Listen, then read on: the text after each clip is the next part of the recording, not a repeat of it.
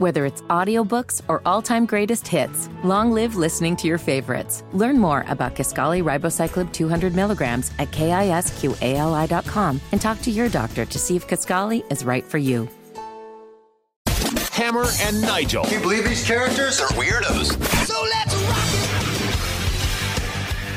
it! As you heard yesterday on this program, the president of the Fraternal Order of Police is asking Hoosiers all over the city, all over the county, surrounding areas, if you have a blue light, put that on your porch, put that in the window, just to show a little support for law enforcement, because it's been a rough stretch. My name is Jason Hammer. Big Nige is out. Indy Spanglish, Jerry Lopez is in with me again. And there's a memorial right now outside of the Criminal Justice Center for fallen Deputy John Durham.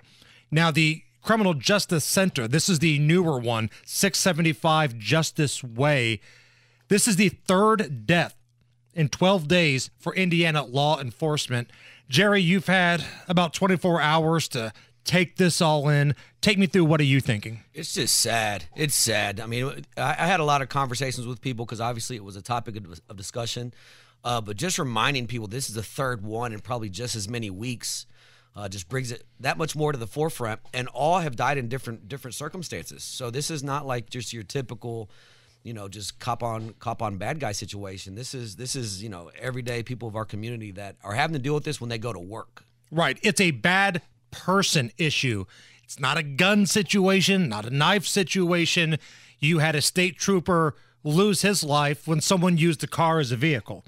You had a police officer in Tell City get shot at a hospital.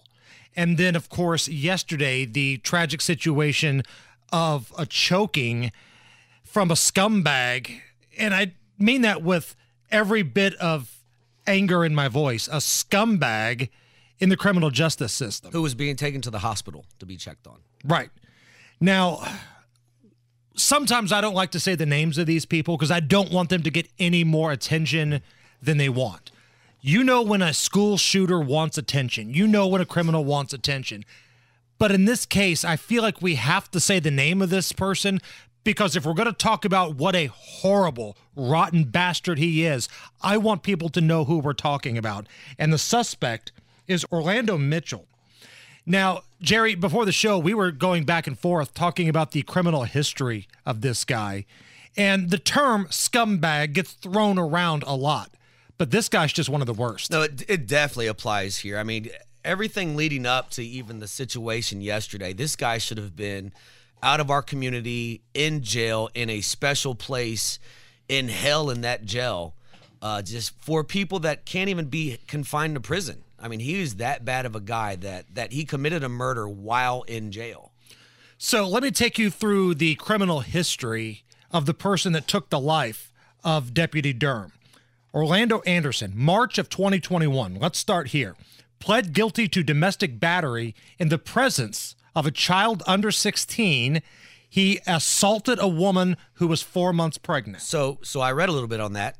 The woman that he assaulted was the lady he later on went and killed. The child that was under the age of 16 was a daughter that she shared with her ex-boyfriend. The ex-boyfriend was at the house to pick his daughter up. Orlando showed up. Then he grabbed her by her neck, and basically that is situation number one. So that sounds like a pretty horrible situation, right? I think we can all agree that sounds like something where somebody needs to be locked away. But about a year later, he got a sweetheart plea deal, and prosecutors dropped many of the serious felony charges. So what he got for all of that we just talked about was a year of probation, no contact order, and only spent one damn day in jail. 1 day in jail. Yep. So 1 month after the sweetheart plea deal in 2022, of course, he violated the no contact order by reaching out to same woman, demanding to pick up his son a day early. Now, the woman told him no, but he showed up anyway at the house, forced his way into the home. So here's a guy that's already on probation, has a no contact order. Now he's being charged with breaking and entering, intimidation, and invasion of privacy. Still out on the streets, 1 month after that, he showed up to the daycare center, like you talked about, Jerry, and shot the woman in cold blood. In front of kids, in front of everybody. Walked right out and killed her. And after that shooting, it goes on. There was a manhunt for this person. They ultimately found him, I believe it was around 10th in Delaware. And when police showed up, he was armed with a rifle that he refused to drop. He was shot by police, lived, but was then taken into custody. They say he was screaming, "I shot her in the face. I shot her in the face." Like he was bragging. He knew exactly what was going on. He knew why they were there. I'm surprised the cops didn't shoot him. They did shoot him in the leg, but he was not remorseful for what he did. He definitely claimed it. This is who he was. And this world would have been better off had the police shot and killed this guy. Have you seen the movie New Jack City? I have. Old school movie, early 90s, Ice-T, Wesley Snipes. There's a scene in this movie where Ice-T, who's the undercover cop in the film, has the opportunity to kill Nino Brown, which is Wesley Snipes' character, the drug kingpin, the head of the cartel, doesn't do it. And then there's a court situation where he basically escapes on a sweetheart plea deal, and you hear Ice-T say, "I should have smoked you when I had the chance." Yep. And I feel like But here's the issue. Ryan Mears has had the chance to get rid of these people time and time and time and time and time and time again.